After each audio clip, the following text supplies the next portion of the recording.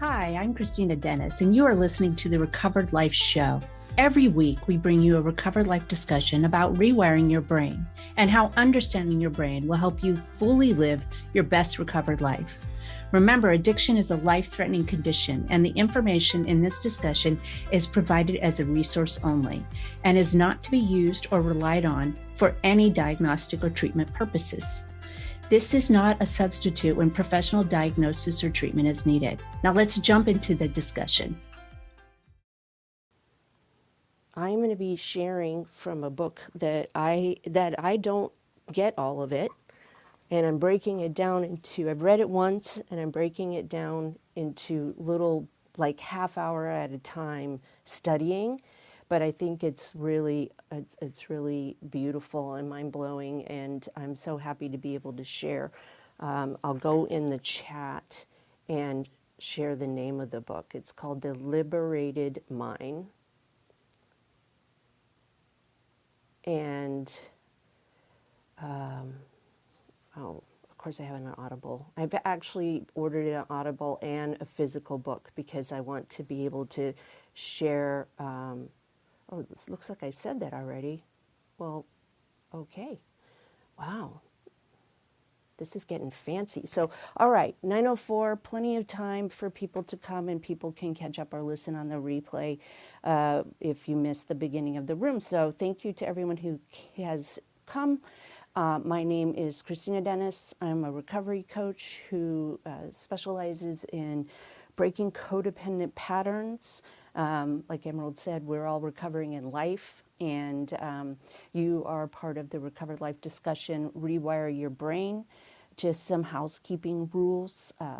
This is replayed and also rebroadcasted, so I want everybody to be aware of that, although all are welcome to share, but do it.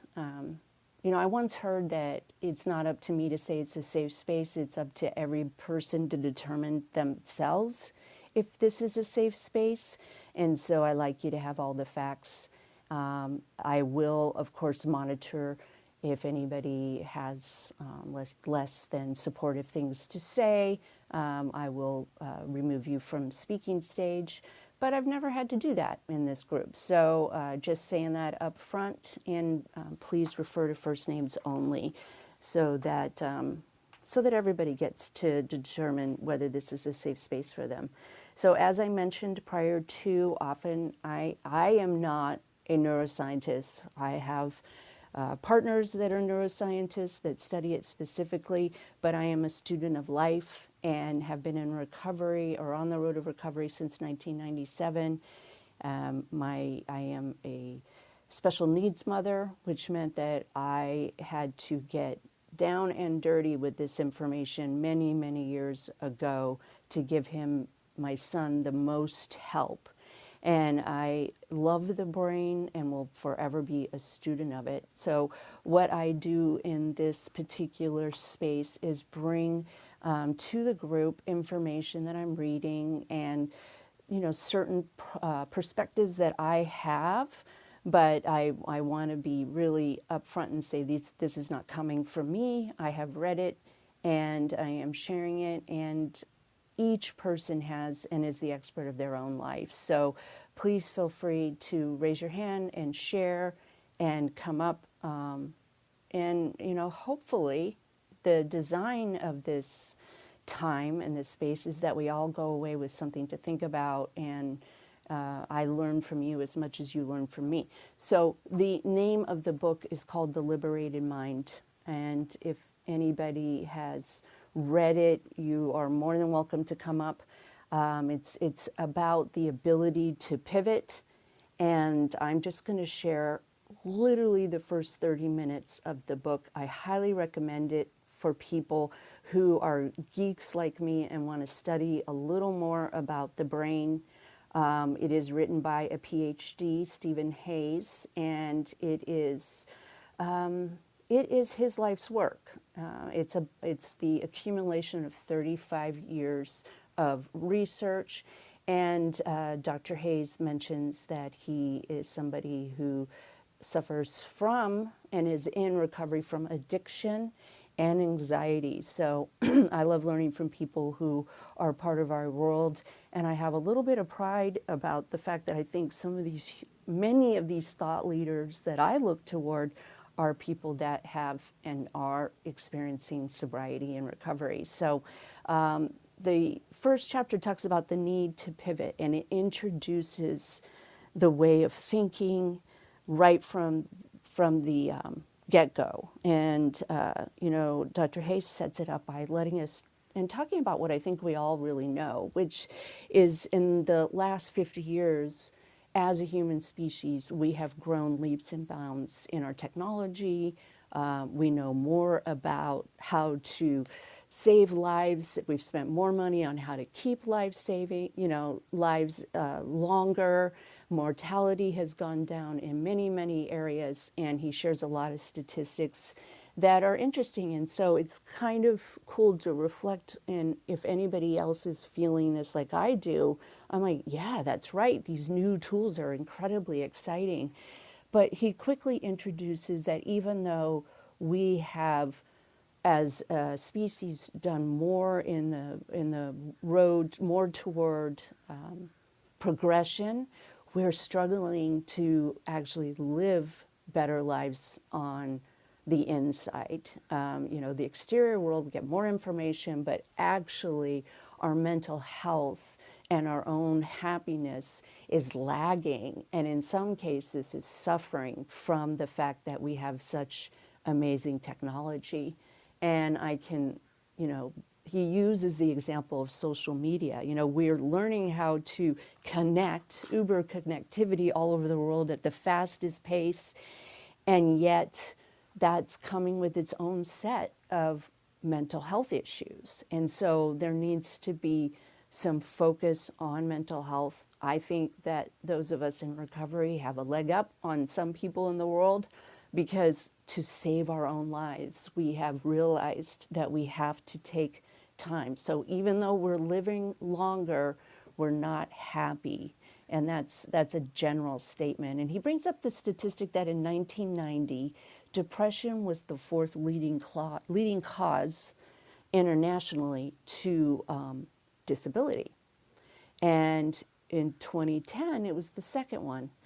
But by the time 2017 came around, depression was the number one cause of disability internationally. And I don't think anybody would argue with that, but it was surprising to see how fast it went. 1990 to 2017 is a pretty short amount of time, showing that we have a crisis.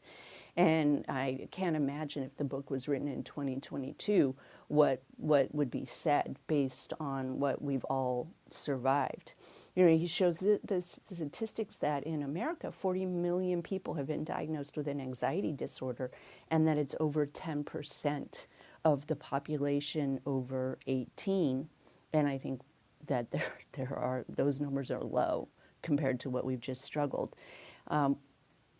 The book and the study is as he stated, the reason why he studies this as a behavioral scientist and a person in recovery is because we're struggling with rising to the humanity that we need to live within the technology that we have.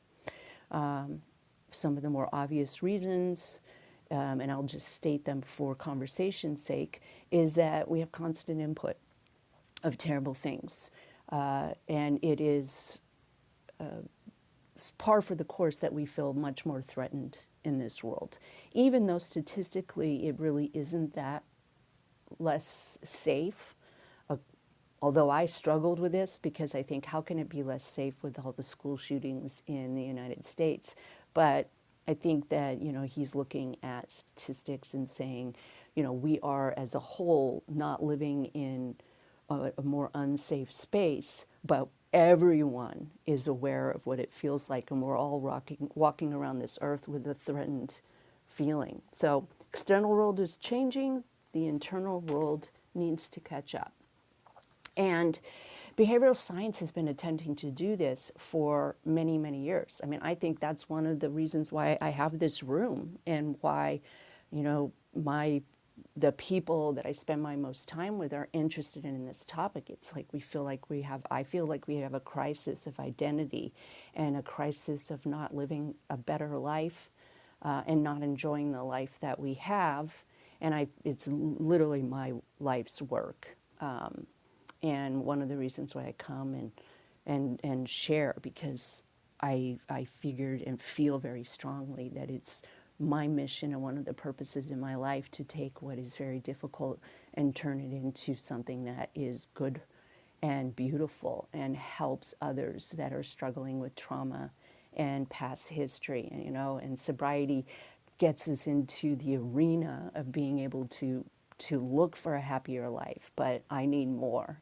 And so he brings up this term psychological flexibility, which is the premise of 35 years of his work and some of the different help groups out there. In fact, later on in the book, he goes on to describe the statistics of staying sober and how they used I can't think of it, a controlled group where one set of addicts who wanted to recover had no intervention whatsoever. A second group of addicts went through 12 steps, and he shares the statistics of them getting sober, and many of us know those are pretty sad statistics.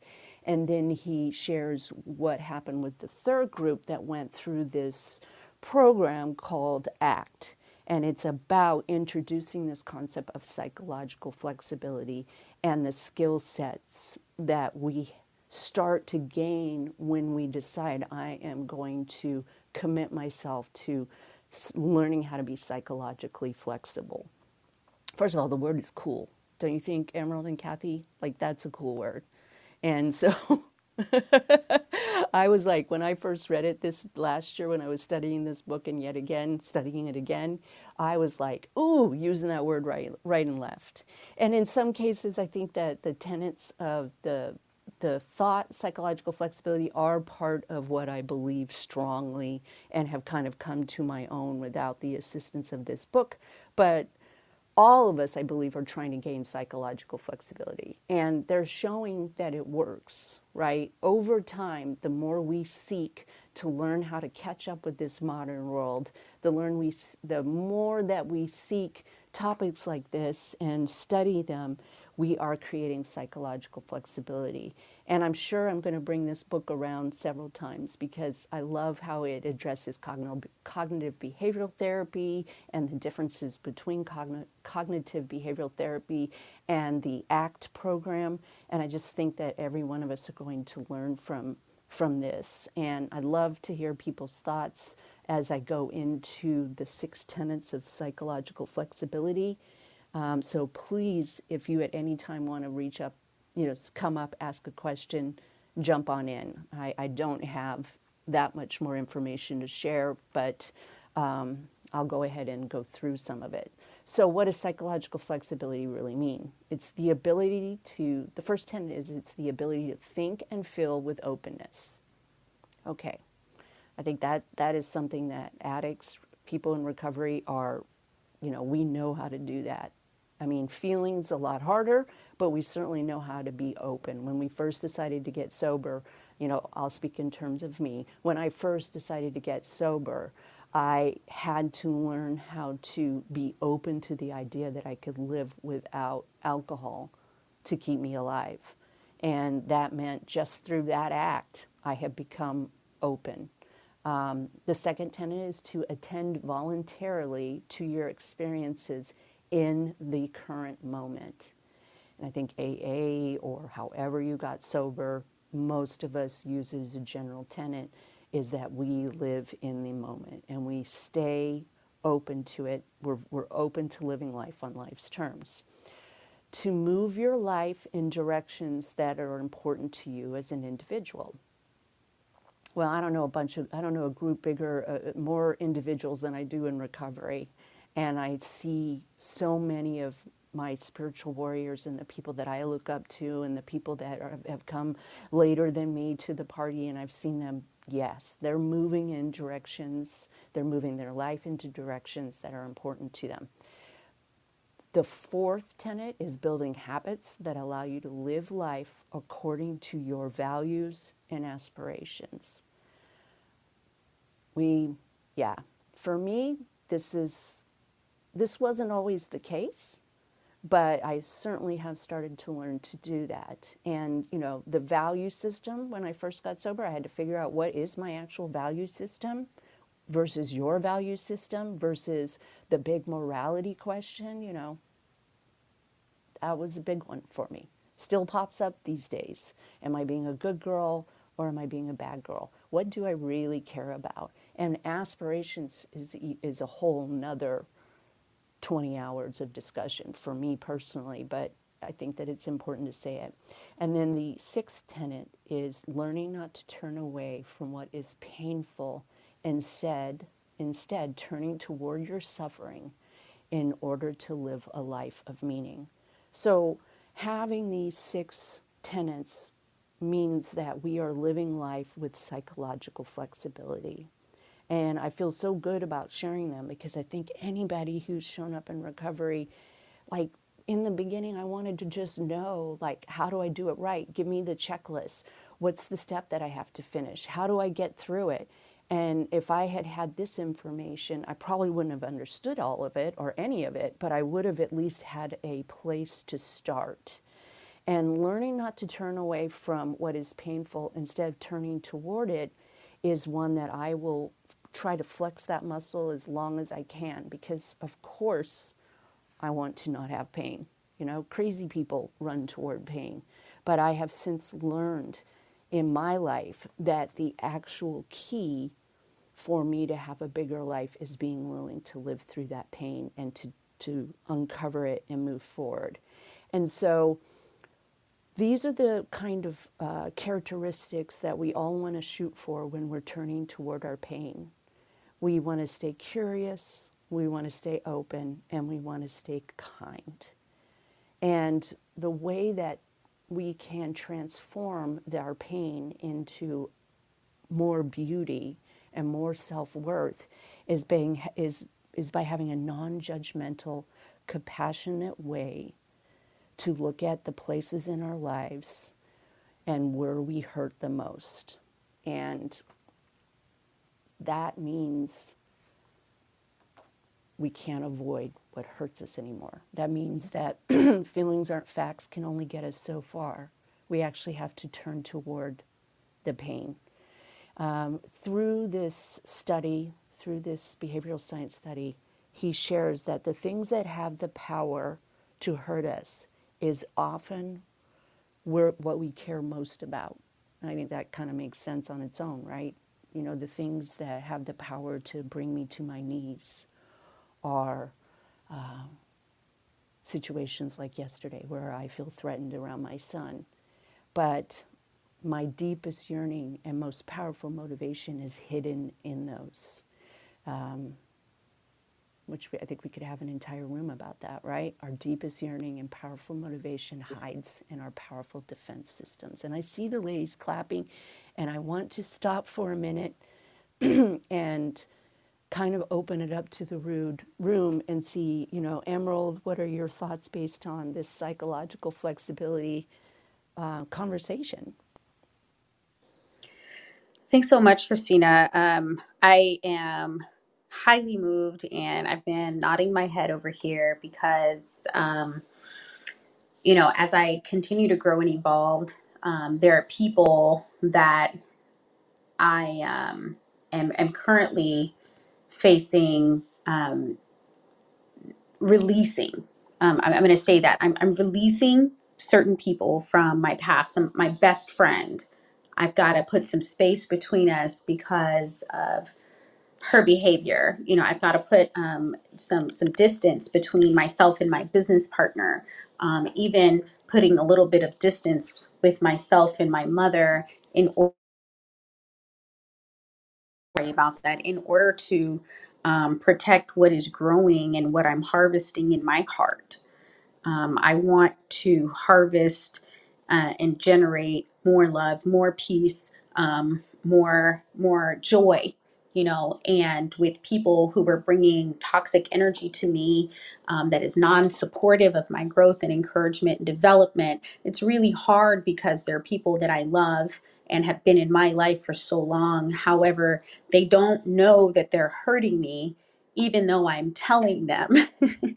And the way how that ties in is because my loyalty is so strong sometimes that I let people hurt me. And in this space that I'm in right now, in creating these boundaries, I'm literally facing the fear of possibly being lonely, you know? And I'm facing so many fears right now, and I'm staring at them head on, by going to Austin, which was the place I almost died 4 years ago. I didn't think I was going to be in Austin anytime soon, but I cannot run away from life. I have to roll with it. I've got to learn. I'm learning to surf the wave, in a matter of speaking. A wave has its pitfalls, its peaks and valleys, and so forth. And I'm facing that every day. I'm facing my cravings with the tools that I have. I'm facing my success and the growth and the adversities that come with that, which does include removing, and not even removing, but just giving more distance. I'm learning how to love people from a distance. I don't got to cut people off, but I can't, because I got to have my mom. I mean, I've only got one mom, but she's, anyway, I just wanted to say that psychological flexibility is me continually reframing and saying, Emerald, you got to do what's best for you. Because if you're not taking care of yourself, you damn sure can't help anyone else. You got this boy, you've got these audiences that you're telling your story to through song, and facing those, and resonating in that vein. I want to. I'm going to say it this way. I'm looking at psychological flexibility as my new quote unquote drug of choice. Right. And that's me. Oh, I love it. You're talking about turning toward the suffering. And the we can know that we're not turning toward the suffering, which is where our most powerful motivation is hidden, when we're denying, suppression or self-medication. I've been in both camps for many years. I've been in suppression long after I quit self-medicating. And when we're caught up in dwelling in it with rumination and worry. And so I believe that applying psychological flexibility and having those key words is so helpful for us to know our next indicated step, as they say. Kathy, I'd love to hear your thoughts. What an interesting topic. I think in like Kathy, alcoholic, in sobriety, I've certainly become more flexible. You have to be flexible, because I have to be anyway. Because my old life is gone. The old things I could rely on are gone, and I've had to try new things. And as I've tried new things, I've enjoyed sobriety more. What I've done, I wouldn't call myself fully flexible yet. I'm not, not a yoga teacher, but I think what I have become is less entrenched in absolutes and possibly even values that I had in addiction.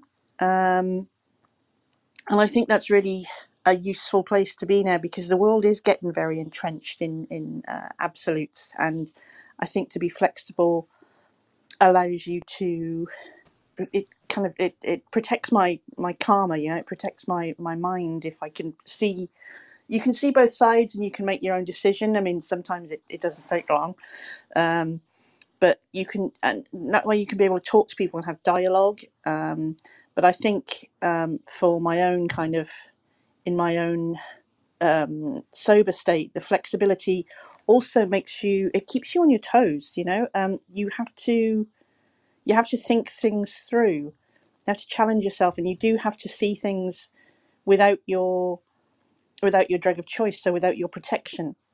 And being flexible means being open to that, I think, for me. And and doing something with that sobriety. Why not? If I'm not going to have that protection, as I thought it was at the time, if I don't have alcohol to cloud my judgment and to soften things and to blur things for me, what a great gift to look at things and be flexible about things and change your mind. I thought that person was an asshole. Yeah, well, maybe they're a bit of an asshole, but they're still a person. I thought that way of doing things was the only way. It's not. Nothing is set in stone. I mean, that's probably the only thing that is set in stone, is that nothing's set in stone. So I like the idea of being on my toes. I like the idea that it gives you power over your own choices. That's very important for me. So yeah, a really interesting topic. Thank you, Christina. Oh, you're welcome. And I think that you gave so many good examples of how we get to start and, you know, learning not to turn away from what is painful instead of turning toward it. I love that he also shares, though, that when we're caught up in dwelling on it, we're really actually not looking through it. And so there's some really nice safeguards to kind of be able to explain it. For me, that black and white thinking, I can apply that to everything. I could and did apply it to some of the spiritual tenets of AA, until eventually I realized, well, there are things that don't make sense, and I want to stay open to them. And it was in that black and white thinking was actually one of the keys to me growing and becoming and going after the things that I aspired to. It was actually the pain of that black and white thinking is what turned me into a person who wanted to seek knowledge. And when I work with people or talk to them, one-on-one, I will ask those questions. It's so much easier to ask them of somebody else. Very difficult to ask them of myself in the middle of it, because I want to believe what I want to believe.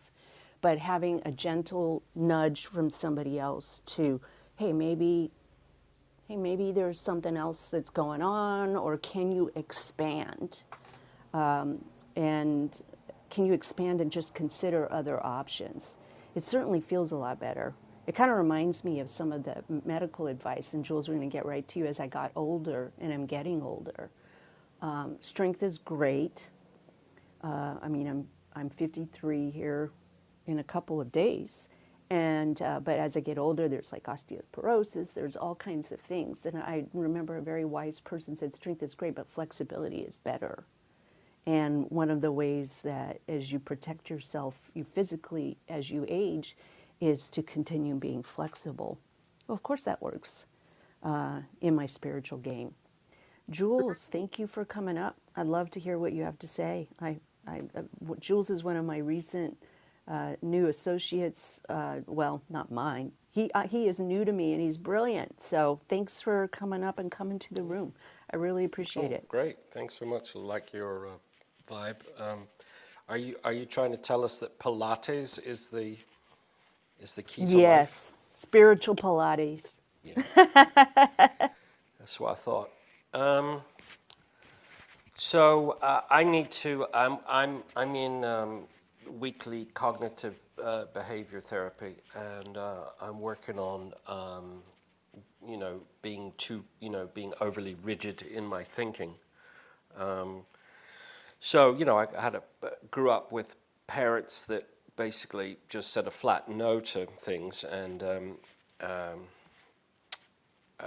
I remember seeing one of my friends interact with I hadn't seen him for years, and interacting with his daughter, and I couldn't believe the amount of dialogue back and forth and debate about something that his 15-year-old, very sassy daughter was giving him.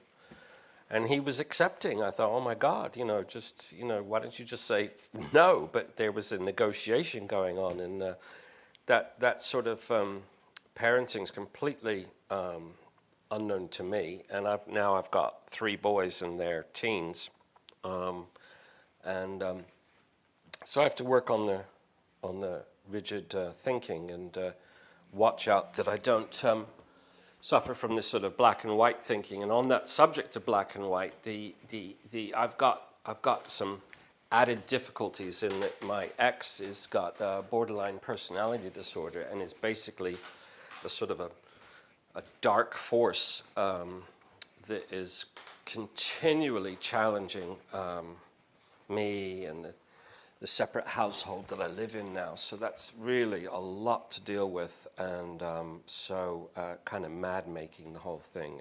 And there is some genuine black and white thinking. And I got to be careful I don't get caught up in it and have to keep an eye on my sons that they're not starting to pick up BPD traits. And so I'm doing my best to try and be a bit more, chillaxed and less rigid. I'm a work in progress. That's Jules out. Thank you. I love that, not that you have to go through it, but you brought up how others and their, maybe lack of psychological flexibility can really affect our lives. And, we, around here, we talk about those people, and those people are often me to somebody else, but we talk about that setting healthy boundaries and learning how to survive and go through it. And it's just, I can't think of another way that you are applying psychological flexibility to it, right to it, because there are many times in life, and I feel ridiculous even saying this, but I'll speak in terms of me so nobody thinks that I'm calling them out. I really had a thought process that if I was good, i.e. moral, followed, respected my parents, did everything right, that bad things weren't going to happen to me. And there's, for me, a certain amount of pain. I live in a co-parenting situation, and yesterday my son's father was very difficult. Lots of triggers reminding me of how it was to spend life with him, and just utter sheer pain yesterday. I was in terror. I was triggered all the way back to 10 years ago when I was trying to get help for my son and he was nowhere to be found. And I think that when I was studying the tenets of psychological flexibility and wanting to specifically come with the doctor's words, it really struck me when he said our deepest yearning and powerful motivation is hidden in our powerful defenses, our unhealthy, powerful defenses. And so it's going to take me a couple of, maybe more than a week, to try to figure out what I need to be flexible about and how to approach it with my feelings toward my ex and trying to make sure my son stays safe in public. But I'm glad I have curious, open, and kind, and non-judgmental, compassionate vocabulary, because I can kind of visualize what that looks like as I try to walk through this. So I really am so glad that you came up and shared, and I hope you'll be part of our conversation when it works for you moving forward. You've got great sobriety, and I just love it. I feel like the longer I'm around, the more years I have, the less I know. And I'd rather just show up and say that. All right. Brian, thanks for coming up and sharing. Hi, Christina. Hello, everybody. Firstly, Jules, thank you for creating Gear Space. It's helped me along my journey with music production, helped me save thousands of dollars on gear, and helped me pick the right kind of equipment for my style of music. So thank you so much for that. Onto the topic, Christina, and I'll keep this short because I have so much to say about sobriety. I've been embracing this journey for a little over 2 years now, and I sort of fell into that trap where we sort of look at getting high and looking at abusing alcohol and binge drinking as a recreational activity, especially in my part of the world here where there really isn't much to do in these concrete jungles. And it's almost sort of fashionable for people to sort of get together and look forward to binge drinking on weekends. And I'm seeing youngsters sort of fall into that trap. Again, we sort of really overestimate our body's ability to keep up when we are in our late teens to our 20s to our 30s. We don't realize how our mind and our body changes through the decades. And we also underestimate our body's incredible ability to heal. And with neuroplasticity and with our, you know, brain's unique ability to override past patterns and create new, meaningful uh, experiences. I think that's what these spaces are all about. So I commend you on creating rooms and spaces, encouraging people to really embrace sobriety and look at natural highs because, you know, those are the ones that don't really have any side effects. And that's what will keep you going a long way, you know, living a more meaningful, enriching life. And I'm really starting to experience that, you know, this level of composure and mental clarity that I lacked for a good part of my life has started to come back. And I'm loving it. And I'm absolutely comfortable being around people that do what they do. It's only because, you know, you just find your own. You just seem to find this very comfortable space, which is truly you. And I think when you really stick to being sobriety and have that sense of discipline, that's something that'll come along with that journey. One thing though, I think I've sort of been looking towards food, and I think substance is immaterial, right? Dependence or addiction is the disease, so it doesn't matter what you're looking to as far as looking forward to a mind fix. It could be drugs, sex, gambling, alcohol. Food also, and binge eating could be a really big problem, and that's something I'm trying to counter recently. I'm being a lot more mindful about my food choices and, you know, really restricting the number of cheat meals because they started turning into cheat days. And, you know, one doesn't substitute the other. So I think that's something I want to be more mindful about and just something I wanted to add to the conversation as well. With that, I yield. Christina, back to you. Well, thank you so much. I don't think I've met you, so it's nice to meet you. And yes, recovery, which is different than necessarily sobriety, but I agree with you. Alcohol consumption is a serious epidemic. We've had plenty of rooms about the rise in alcoholism, the addiction. You defined addiction perfectly, and we're looking at numbers like 30 to 40% in this country. And so I've been at this for 25 years. I know there are others that have, you know, time, many people on the stage, and alcohol is never the answer. And that can be applied to food consumption and all things. So welcome to our community. We're really glad that you are here. And thank you for telling us a little bit about yourself. I appreciate it. All right, Teresa, welcome. Hi, I'm Teresa. I'm a recovering codependent. This whole term psychological flexibility is new to me. I'm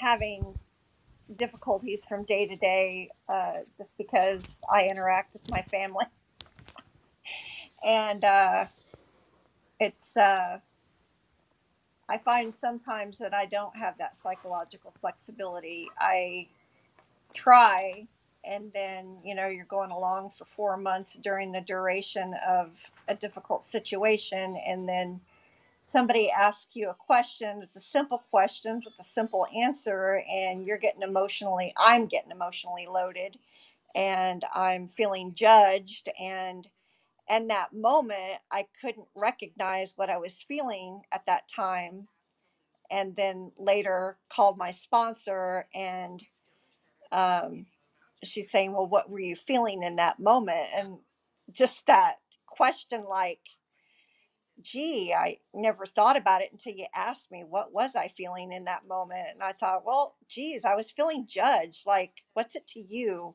when I did this last? And, this is my business, and get out of my business. So what I was thinking about when my brother was asking me a question, and I understand the whole situation's stressful for my mom and my brother and me, but dang, I just want it to be over with. And so it's kind of just hard for me to navigate through the whole situation, staying flexible, you know. So thank you for this term and the, you know, the things that you shared about this book. I find it very interesting. And so that's it's a goal, you know. So I appreciate it. Thank you, and I'm complete. You're so welcome. And I love, thank you, of course, for being open and sharing a little bit about your personal story. And I think it's probably the hardest place in our lives to, look at both our reaction and others with, non-judgment and in a compassionate way. That's very human to immediately go to defense. And I also think it's a tall order to ask somebody to stay curious, open, and kind while they're feeling like every inch of themselves, the need to fight and the need to dig in. And, for me, the triggers around my family were just too intense, and I did need divine intervention sometimes. I needed rules. Mostly, I needed someone just like you said to call and have me and ask me these questions and ask me to think about, is there any other option? Is there another way that you could think of this? But first and foremost, they listened and they witnessed my grief and my pain. And I think this is one of the reasons why I strive to kind of say, yeah, feelings aren't facts. They shouldn't make the decisions, but they're really damn important. And in order to heal and have, the ability to have compassion for others, I must have it for myself first. I must learn how to do that, which is flexible, right? I came into this world, ACOA, which is Adult Children of Alcoholics. It took me 10 years to get there. And I thought of myself as, the big book's description of an alcoholic. But within a couple of years, I was introduced to recovering from codependency. And I started to realize that what the big book calls character defects are really trauma responses. And those trauma responses need to be addressed in a kind and loving and compassionate way. And I'm not saying that AA didn't do that. At that point in time, it took me 18 months. Now I know that it takes 18 months for just 50% of our neuro pathways to come back online. I have no idea what I assumed they were saying. But I had to find people around that didn't trigger the inner child with their suggestions. I needed to find new language. I needed to start focusing on it. And it wasn't, I thought I was strong because I was able to fight. I'm strong because I'm able to defend myself. But my true strength came from when I was willing to look at past trauma, unfreeze it, process it, really grieve it, and then be more free of it than I've ever been. That's where the true strength came from, was me stopping and saying, okay, I'm going to tell somebody else that what I believe most of all in my life is that it was wrong for me to be born. And, my mother told me that. And, I had to be honest and gentle with myself, at least to admit it, and just be a little open to the fact that that wasn't the truth. So I appreciate you sharing about family. I want to encourage you to keep showing up, keep being willing to have conversations, keep willing, for me, I will continue to have all of my feelings, but also be willing to turn toward the pain and get really good and honest with somebody else so that they can teach me how to look at it in a way that isn't so black and white. All right. Heather, thanks for coming up. What would you like to share?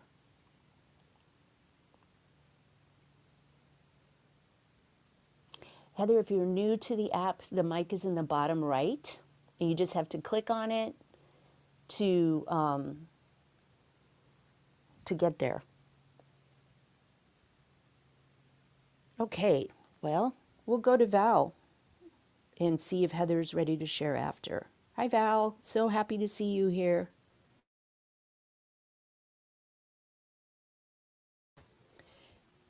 Kathy, can you hear me? I can hear you. Yeah, yeah. Oh, I think. okay. I was a little Yeah. worried. No, you're not talking into the void. Okay. Heather and Val, I guess, might be distracted or something. Sure. Well, I'd love to hear if we've got a few more minutes, and we've got people on the stage who haven't been able to share yet. So I'd love to take this moment to see if anybody on the stage wants to add to any of the conversations that I've had. I realize I've been doing all the responding, but sure, let's open it up.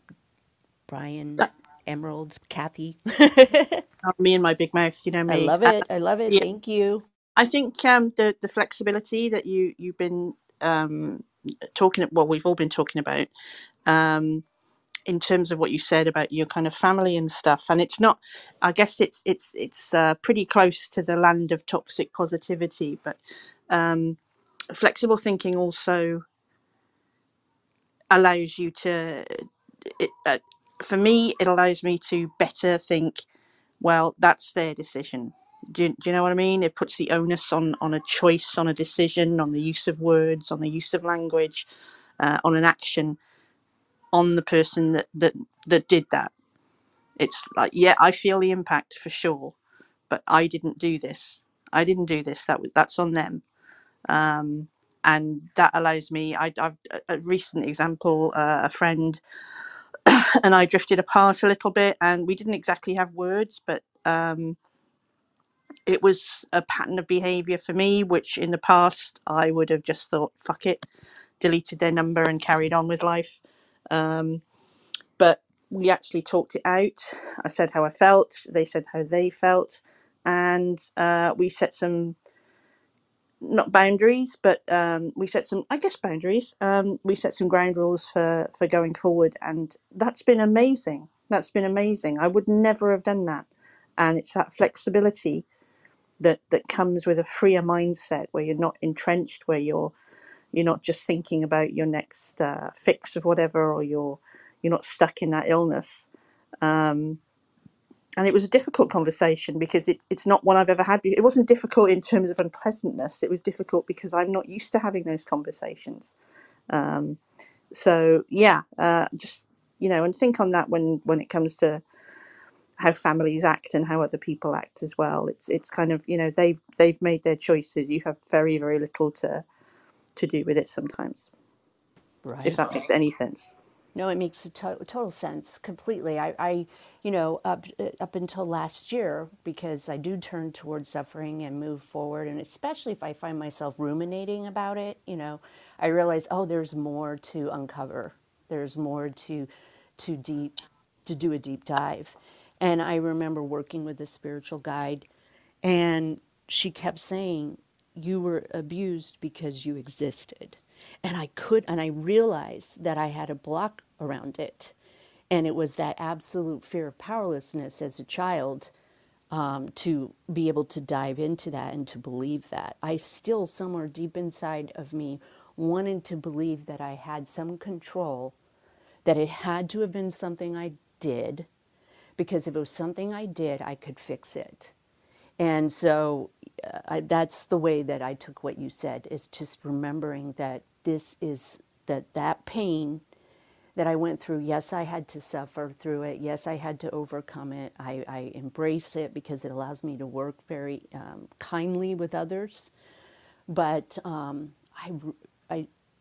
it's what they did, not me. It is what they did and not me. And so there's a lot of freedom. I'd love to see if Val or Heather are back online. Would you like to share? Either one of you? There you go. Yes. Can you hear me? Yes, I can hear you this time. Oh, the app is always so glitchy for me for some reason. Yeah, gosh, Christina, I love what you just said. It just hit me so wildly when you said that, you were abused because you existed. And in that inner work that we do, in the work that we do, and whether if it's like addictions or trauma or whatever it is, like for me, there was that underlying thing that came up, was right? Like being a child, being not in control of the things that happened. as if somehow I could have controlled it or changed it or whatever. And the truth is that when our caregivers or the people in our life that we think are there for us, that are supposed to be, taking care of us, and they fail to do that, that has nothing to do with us as a human being. That has nothing to do, especially when we're children, right? And then there's that whole choice of, I'm powerless over that. I'm powerless over the healing or the unhealing or the unwillingness of my parents. And I also have the powerful responsibility to forgive myself, to forgive others. And I heard a beautiful thing about forgiveness was that it's not, if you're struggling with that word of forgiveness, it's forgiving to God. Like forgive, it's that resentment, that feeling is for you to give to God, to the higher power, to your angels, to universe, whatever it is. And then, we no longer are responsible for carrying that anymore. And in that, especially, I mean, gosh, forgiving myself, right? Even though that might seem so silly, but like having to forgive myself for being a vulnerable child that couldn't help myself. I mean, I took that into my adulthood where I was like, ooh, no one's ever going to make me feel weak. No one's ever going to make me feel vulnerable. No one is ever going to, whatever that was, because there was a part of me that resented being that powerless child. And, today that's not the case. Thank goodness for, healing. Thank goodness for stepping out, acting as if, and thank goodness for the work that we get to do and for rooms like this. So thank you. Oh, you know what? That is what a beautiful gem. Forgive and ing, forgiving. Oh, forgiving. Yeah, I'm going to remember that and share that everywhere, because that is such a helpful way to look at it. I want to remind everybody that tomorrow we're going to be diving deeper into those specific issues.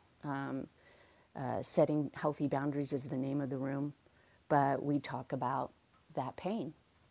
We talk about how we can start to learn to love ourselves, what that actually means. Try to give as many strategy tools for people to start acting as if, to start practicing. And there are some speakers that will say if you have shown up in a room for recovery from addiction, you are an adult child of an addict or a dysfunctional family. That's for you to decide. But I personally have never met anybody who showed up in recovery that didn't have things and trauma that they needed to unpack with safe people and be able to let go and sit down and move forward. And so I hope that people will mark their calendar and we'll have, a beautiful spiritual space for people to feel, that you can come and get both, strategy as well as understanding and healing and, being witnessed.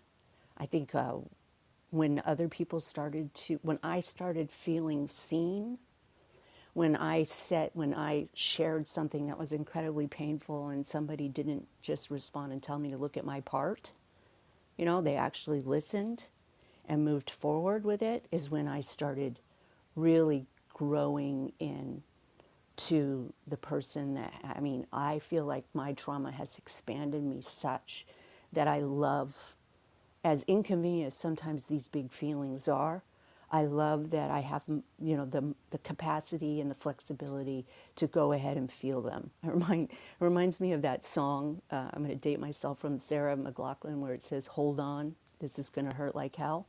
And sometimes, yeah, Kathy, right? I mean, what a powerful verse. But we can survive it, and we do. Proof that we survive it because we're here trying to learn how to do better and be better for ourselves. So thank you to everyone who came and shared, Emerald, Kathy, both of you jumping up and being my mod, and, Jules, Teresa, and Val for coming up and sharing something about yourself. If I'm going to hold a little space to see if there are any burning desires from anybody up. Yeah, Emerald. I just wanted to add, thanks, Christina. I wanted to add to the last part that you just said. I had kind of am through the separating myself from people, my heart is literally breaking because, the acceptance piece is that I cannot change the behaviors of others. I cannot change the way they treat me. But what I can control, what I can change is my personal actions and my personal feelings. Sometimes it's hard to control those feelings, and in the action of separation also comes grief. And I wanted to say that there's a space in my home that I found. It's literally inside of my walk-in closet. And when I have so much pain built up, like I have to have a place to release. I have to have a designated space to release the tears and the anger and the frustration and the feeling. And there's a lot of crying and a lot of screaming and a lot of feelings that are just literally being released into this space because I don't want to have an emotional outburst while I'm out in the world. And the other day, a friend of mine called, and in the midst of my moment, I accidentally answered the phone. I don't know how the phone was answered because I didn't even. And they heard me crying and they were so concerned. And I told them, what was going on. And they reminded me, Emerald, when you came out here to LA, I saw your glow. And I want you to know that, as much hurt as you've experienced, as much adversity as you've experienced, I'm not sure why you're still letting things get to you from these people. But know that you cannot keep that, take everybody with you. As you grow up, in a matter of speaking, or evolve, some people got to get left behind so that you can have room for greater value, greater experiences. And it was a great reminder for me. But I also had to let them know that I don't want to hold on to these feelings because I know what happens when I deny myself feeling, when I deny myself the understanding of what's happening and accepting the moments for what they are and accepting my feelings. I have to let them have their moment so that way I can move on and experience the rest of the love, joy, and these positive energies that are waiting for me. So that's it. Thank you. Thank you so much for sharing that. What a perfect finishing comment for a conversation about psychological flexibility. And that's what we're all doing, learning. If you are newly sober, trying to get sober, or you've been sober for decades and are looking to take your sobriety to the next level, the Recovery Breakthrough 6-week transformation concierge coaching program might be right for you. Have Damon Frank and Christina Dennis build a custom roadmap to get you on the path to getting what you really need. Receive hands-on concierge coaching and stay focused and productive with our daily check-ins. If you're ready to experience your recovery breakthrough and start the journey towards the transformation you deserve, book a free get-to-know-you call today and find out what is possible in your recovery. To find out more about Recovery Breakthrough and to book your free call, go to recoveredlife.us. That's recoveredlife.us.